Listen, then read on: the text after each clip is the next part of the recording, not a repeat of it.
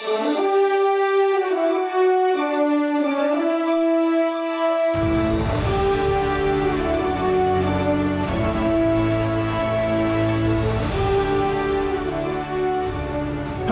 and welcome back to Archives of Fabella Daily, the podcast seeking an island in a magical world. Today is January 13th, equal to Capricorn 23rd. Books are available on Amazon. Please rate and review the podcast on iTunes, or wherever you listen to your podcasts. And hit that subscribe button for more great stories right in your feed. January 13th, 1742 BC is the date Atlantis sinks into the ocean.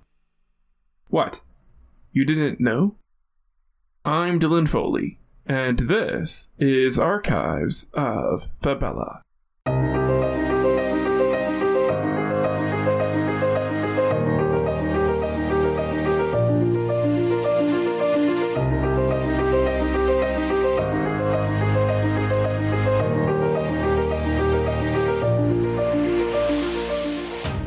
Beyond our world, there is love.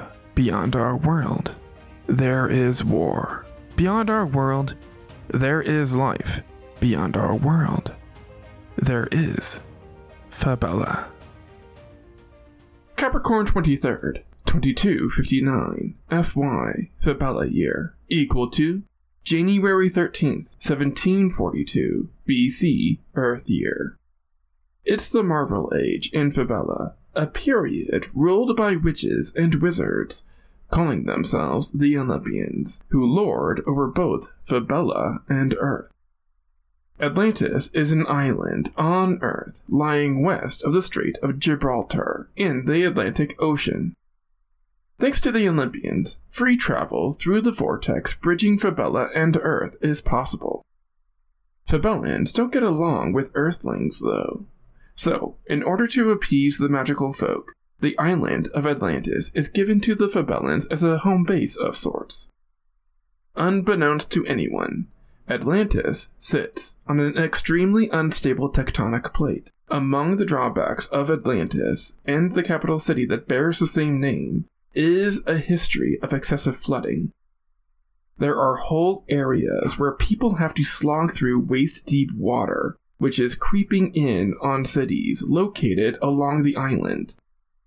Olympian gods like Zeus, Aphrodite, Demeter, and Poseidon are regularly called upon to clean up the city streets using their magic. Zeus is often too confident for his own good, and that's on full display here as he boasts that with magic, wizards can solve any problem, and they are more powerful than God himself. Maybe it's just his bad timing, or maybe the real almighty forces of Earth didn't like having their power called into question. But days after Zeus makes this bold proclamation of magic over faith, a volcano on Atlantis erupts. This calamity also causes a series of earthquakes to pound the island. As the Olympians arrive to try battling against the punishing natural disaster, goddess of the earth, Demeter, plans to use magic to fuse the sinking continent back together. God of the sea, Poseidon, tries to push back the flood of water. God of art, Dionysus, tries to preserve all the art and buildings. Goddess of love, Aphrodite, tells everyone there's nothing they can do to prevent this tragedy. The rest of the Olympians don't listen to her, and continue to hold back the magma and flooding water. Zeus is confident that their power will save everyone, and tells the populace not to worry and stay where they are. Goddess of love, Aphrodite, argues with Zeus over his refusal to acknowledge the inevitable. Atlantis is sinking, and they have to get these people out. Everyone who obeyed Zeus and stayed in the capital of the empire die. Zeus watches the scene in horror, realizing that this is all his fault. He remains adamant that he can fix everything and save Atlantis. All of the Olympians band together to try and save Atlantis, but it's no good. They fail, and Atlantis sinks into the sea. The event is enough to shake the Olympians to their core. Embarrassed by his inability to save Atlantis with magic, Zeus orders all references to Atlantis covered up. He wants it to be as if the island never existed. Amidst the burning of transcripts, smashing of vases, and tears of survivors, one small glimmer of hope blooms.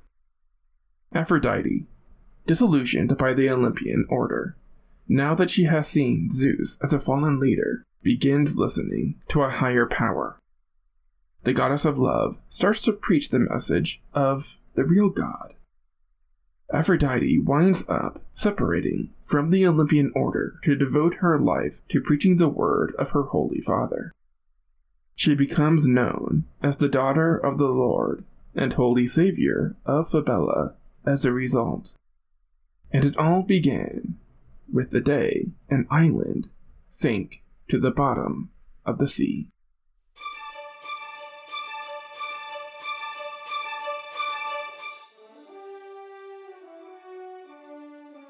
That's going to do it for us today.